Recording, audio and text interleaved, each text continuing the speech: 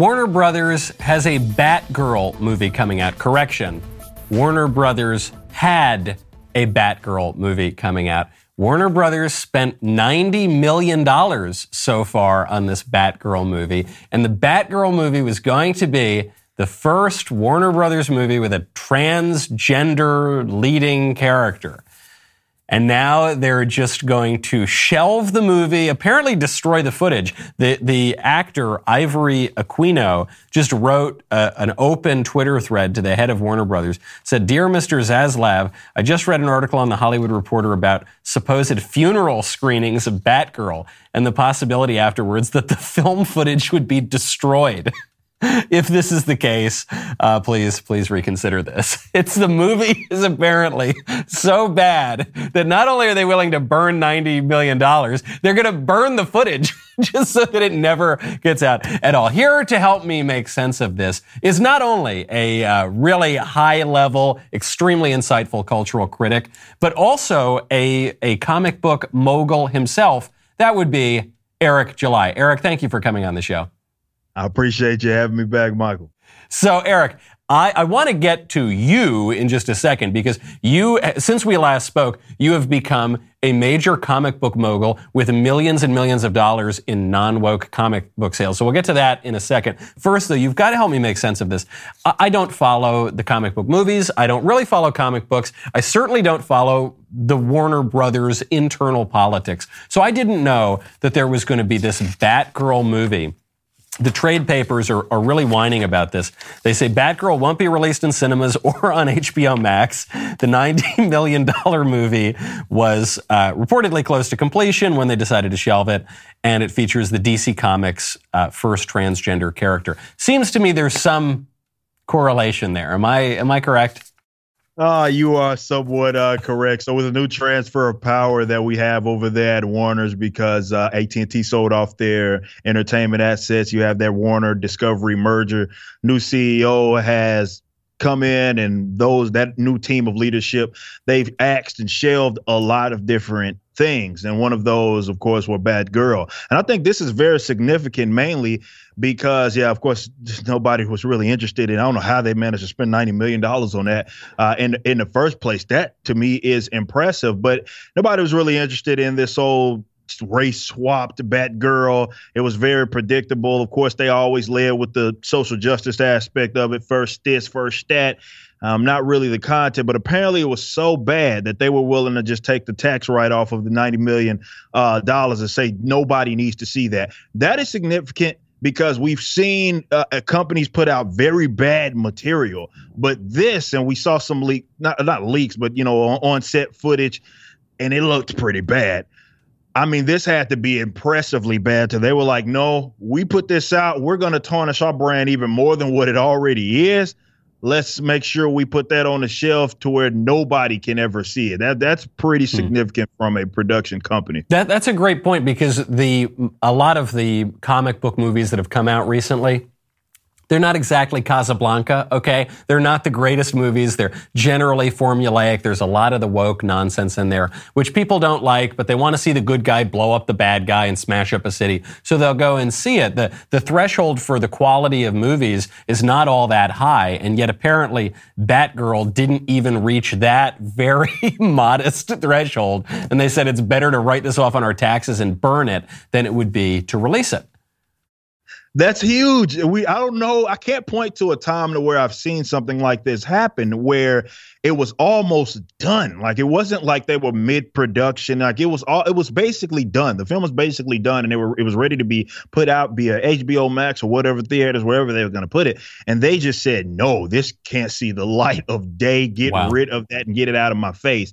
But I don't know. I'm not as willing to jump on like so many other folks are. Like, oh, this means there's going to be a change with DC Comics or Warner. I think this is more of the new leadership not seeing really eye to eye with the direction that the old leadership was going. They're probably going to still put out their own nonsense themselves, but it just didn't seem to make a lot of sense. But it still is very significant for a company to invest that much in this product and just to say, we just can't put it out. Because I'm thinking of the recent woke flops and even semi-woke flops where you come out with Lightyear. And Lightyear, they made a big deal about including a gay kissing scene, and they got rid of Tim Allen because Tim Allen, I guess, is too conservative. And they release it, and it's just a major disappointment at the box office. Every time that they try to remake a good movie, and they say, okay, we're going to remake it, but here's the big splash. We're going to only use chicks. You know, that's going to be our really imaginative, creative decision. We're going to replace all the men, the beloved male characters, with women, and then they always flop, and no one ever really likes those movies. So is your contention that Hollywood they're not actually getting the message here? This is more of a kind of internal political power play? Or do you think there's some hope that these executives are thinking, I'd prefer not to keep losing hundreds of millions of dollars on this woke nonsense? I don't think that they're so ready to change, but I do think that there is, and I've made this point before, I think there's a big disconnect between a lot of even leadership and the executives versus the people that are like on the ground or the actual creatives that are part of this. They're the ones that aren't really investing their own money into the project.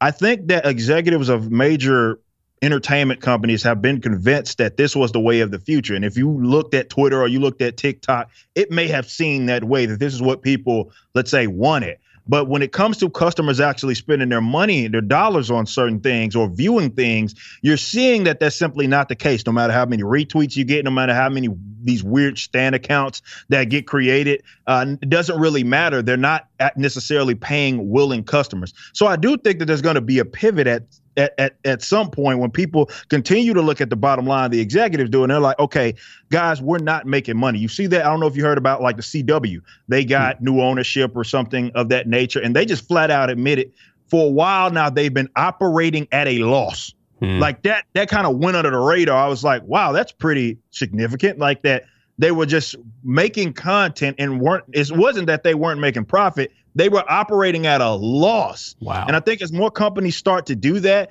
then you'll see a pivot. I just don't know if we're quite ready, which to me is a beautiful thing because that allows folks like myself and others to try to be competitors in this market. Well, you are a competitor. I think you're probably more than a competitor. So since we last spoke, Eric, you are the owner of Rippaverse Publishing. You put out this non-woke comic book. And I thought when I first saw the story, I said, Eric July, man, that's cool. Good for him. I hope he makes a couple bucks on that. That's a good effort. You know, me, I don't know anything about comics. Maybe I'll even buy a copy. Then I looked down. You have made, if my numbers are correct here, Eric, I don't want to out you, have people come hitting you up for cash. You have sold $3.5 million worth of comic books. The number I have in front of me is you've sold 50,000 copies, pre-sold, of your comic book. Yes, that is very true. 3.4 million. And that is still, I'm trying to get used to that because that's a big number. But I didn't expect it. I expected it to be successful. Don't get me wrong, right? I spent hundreds of thousands of dollars of my own money to get this thing off the ground. But I thought of this 45 million different ways, and I would have never came up with a way that I'm going to make I would have been like, no, there's no way that we do that. But man, for us to come out and do that, to have over 40,000 purchasers, over 50,000 total books sold, to put that, like, comparably speaking, like looking at companies, if you look at like Comic-Con, they put out the data for, hey, Diamond accounted for this many in sales for the major publishers. The top selling graphic novel last year, like in our genre, the superhero graphic novel was like, I believe 24,000 copies. So to put that in perspective, we destroyed them by double their copies. And this is our first book, right? This is a very significant thing. And I think that when I came out and said, hey, I'm trying to go out there and actually, I think we can make a splash. I think we can be very competitive in this market. I think people knew it, but now that you see it, it's more tangible. And as these books start getting shipped out going into September, it becomes more and more real that, holy crap, there's a big demographic that wants this, but they're paying customers. Yeah, I didn't get the Access Media advanced copies. I didn't get the coverage from the big comic book. In fact, the ones that did cover us were writing hit pieces about us. We didn't have any of that. We just did it organically, and we again accounted for more than 50,000. It just goes to show just how thriving this market can be if you simply just market it well and give people what they want. who buys comic books? Maybe this is probably my own naivete. I don't know that I've ever read a complete comic book in my life. I've read parts of them. I've been given comic books, and I'm not saying I didn't enjoy them. In my mind, this was a really relatively small market. I assumed it went woke, just like every other entertainment medium went woke. And then, so you come out there in not just saying we're gonna be anti-woke, but in this, what I assumed was more of a niche market, and you just completely blow it up. So who are these customers? These are customers that I think have felt just disenfranchised with where entertainment in general is going. And I think it's just in entertainment altogether. Some of it's comic books, of course. A lot of our guys are former considering that I've been a commentator in this space, a lot of the guys that like this material are going to be comic book guys. But we also got new customers, people that just see the direction of where entertainment's going. You see what Rings of Power they're about to do with Tolkien. You see what's happened with Star Wars. You see basically every brand that a lot of us have grown up on has been ran into the absolute ground. So for someone to come by and say, look, I'm not really trying to beat anybody's head over with politics or anything, not even my own. You know what I mean? I just wanting to give people material that they can be entertained by, kind of get lost in. And yeah, it will expand into other types of entertainment. We're starting with the books. And these are just guys that, number one, have money, right? They're willing to spend, not just people retweeting stuff, people that are willing to spend money. But I mean, just look around us and how everything's really going in the toilet as of recent. People want something different. And all I did was give them, granted, I spent a lot of money. I got the best artists that I possibly could. And I made this presentable because it needed to be comparable. And they just came out in full support. And I think we're really just getting started. Well, I like that point that you're making there, because all the time people pitch me on ideas. They're always, because the Daily Wire is promoting content. And so they'll say, hey, I've got an idea I say, I'm going to stop you right there, because I don't even want to hear the pitch, because then I'm legally liable let's just stop it right there. Do you have a product that you're offering me, or do you have an idea?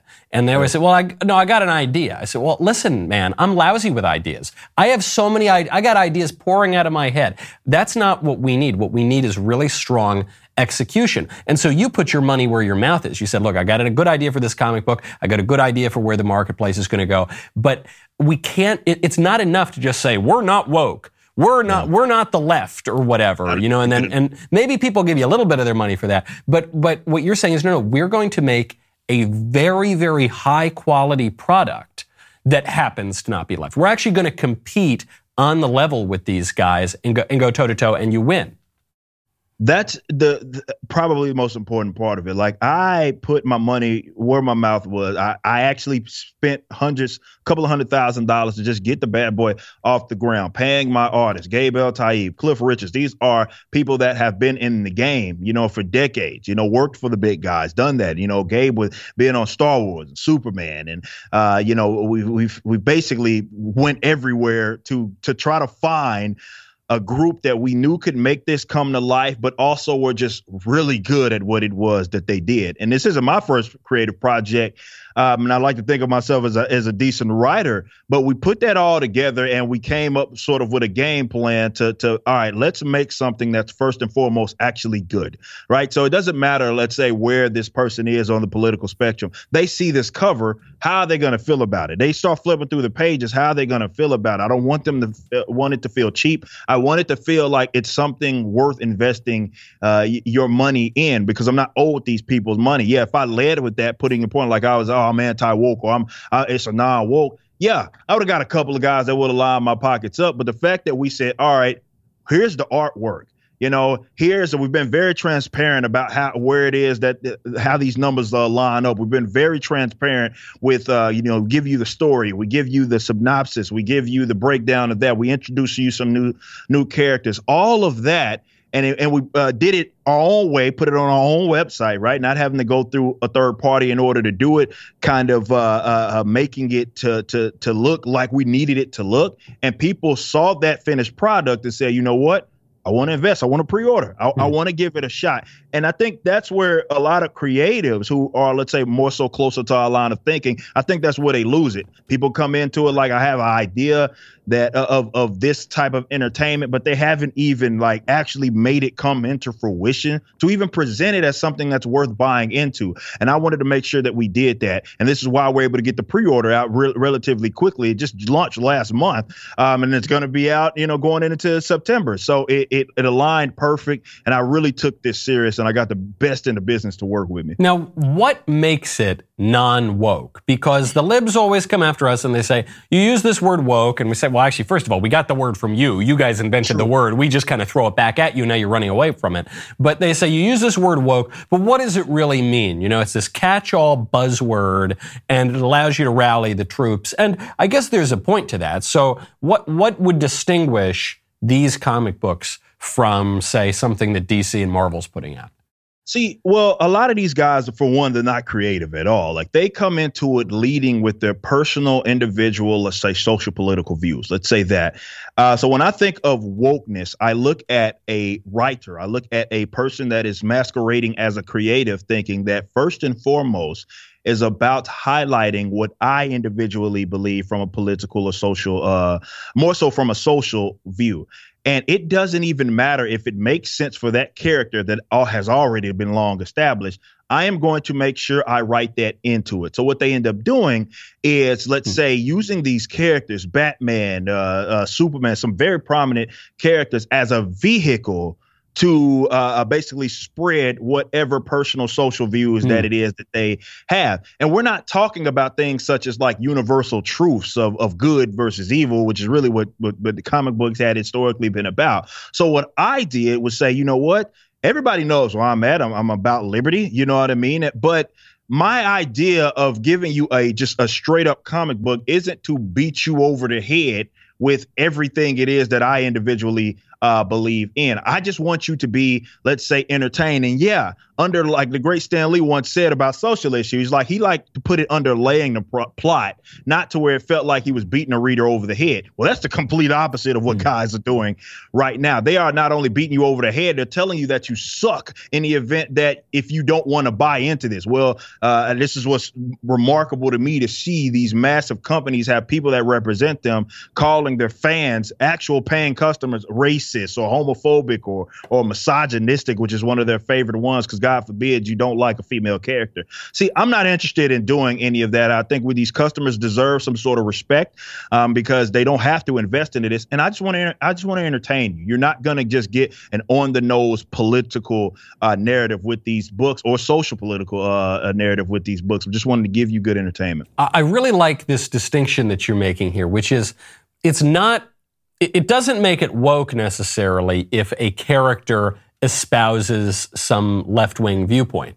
Because let's say you got some super lib character in the book, and that's one of the defining features of this character is he's a super lib. So then when he starts spouting lib nonsense, you would expect that would make sense. But you're saying it's when the lib nonsense comes completely out of the blue, and especially with these characters who have long established, roles and traits in our conscience, someone like Superman or Batman or whoever, when all of a sudden they start sounding like, a 14-year-old girl on Tumblr in 2022, that all of a sudden you say, hold on, wait, that's not Superman, that's not Batman, that's you, the comic book maker, using my beloved character and taking this beautiful piece of intellectual property and just perverting it for your own stupid political ends.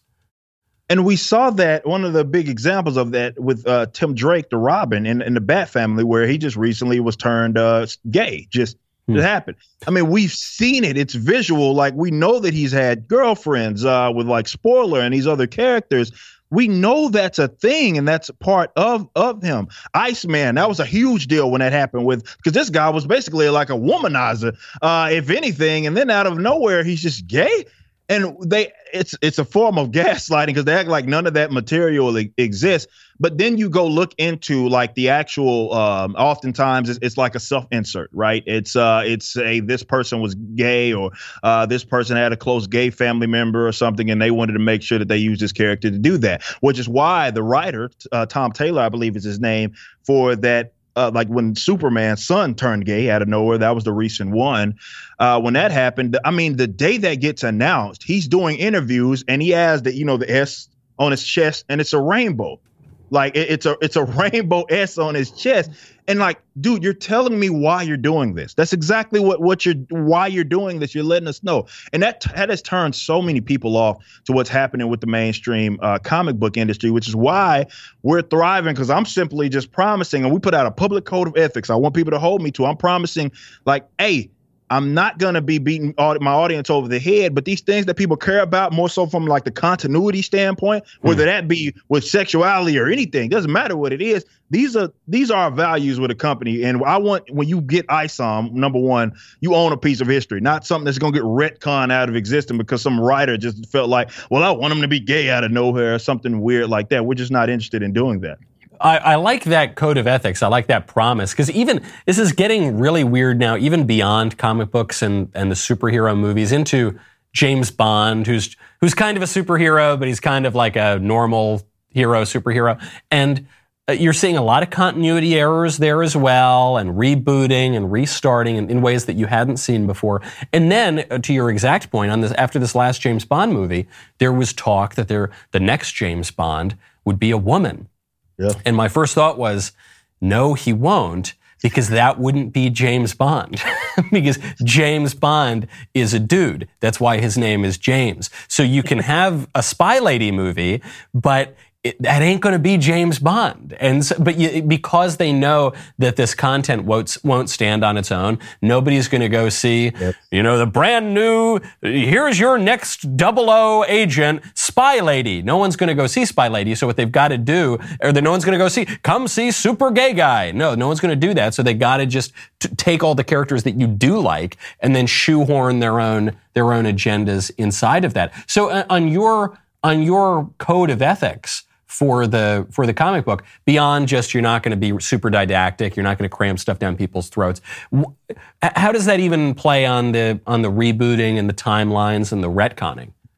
That's what the code of ethics is about. We had like three main points, and it really doesn't even talk about like wokeness or anything. It's more of, hey, continuity is a big thing. A big thing that turned me off from like modern comics was that, look, man, we have 16 reboots. There's 55 different versions of the same character. You don't know what universe that's Batman, but it's not Earth. That's Earth 2 Batman, or that's Earth 3. Like, that's nonsense. And it really turned me off, certainly as a reader. I want to make it easy for people. So I talked about comprehensive timeline, but main thing, like the whole reboot thing, limiting all of that, because again, I want people to get a book and they know years down the line, if we're still continuing to tell this story, those events happen. Those are things that actually happen. It allows the reader to get invested. Like, why would I buy a DC book when I know 2 years from now they're going to have some cataclysmic event and it's going to wipe everything that I just read to where it does not happen? Good luck. And I say this as one of the biggest Batman fans that exists, and I'm very knowledgeable on him. I have to come up with a freaking diagram to try to make it make sense. When someone asks me, hey, I like Batman, I saw his movie, where do I start? Oh, well, there's issue 1 of Batman, but you don't want to go to that issue 1. There's Detective Comics, but that's, it got rebooted. And then I have to try to explain this to them because they themselves have made a lot of continuity issues. So this is why I talk about like this is my lifelong dream. This was always my lifelong dream to do this. It just kind of got sped up considering my recent success in other avenues. But there are other issues that were wrong with comics that also plague it, that, they may use sometimes wokeness as a way to kind of put this, shoehorn this stuff in. But those aren't the only problems. We found issues in distribution of comics from an economic perspective, with Diamond basically and like 2 other public distribution houses that basically control the entire industry. That didn't make any sense to me. But there's all sorts of things wrong with comics. And I just want to, instead of always griping about the problem like I've been doing for so long, I want to be a part of the solution. That's great. I love that idea. And even your observation on the rebooting, it kind of ties into the lib woke view of the world, which is that history doesn't matter, tradition doesn't matter, the past is always bad, and then you can just remake the whole world anytime you want, whether that's, through the communist revolution or whether it's by, changing your pronouns and chopping off your body parts, that you can just constantly be remaking the world. And I wonder, there must be a relation there. And I love that you're saying, no, we're actually going to respect our readers. We're going to respect the characters. We respect the narrative, and we're going to give you a high-quality product. Eric, since I think there isn't nearly enough money, we've got to get you to $5 million or $6 million in sales. Where can people get the comic? You can go to Rippaverse.com if you want to actually view, of course, the company and everything it is that we're doing. The first book that you can pre-order still right now. There's 30 days left to get in on the pre-order campaign. Isom issue number 1. I believe you guys are going to love it. It's about a character who, by the name, of course, Isom, that's his former hero name. He used to be a hero, recently retired, and now there's this event that is going to be bringing him into the city that he likes to stay out of, and everything kind of hits the fan from there. So you can read the entire synopsis, breakdown kind of the story, and there's so many different items that you can get on the Isom issue number 1 campaign. Just again, go visit Rippaverse.com. You can get in, and like I said, fulfillment is about to start in the next couple of weeks going into September. So get in where you can fit in. Get in while you still can. That's great. Eric, thank you so much for coming on, and congratulations on really sticking it to all the woke people and making a good product in the process. Appreciate you so much, brother.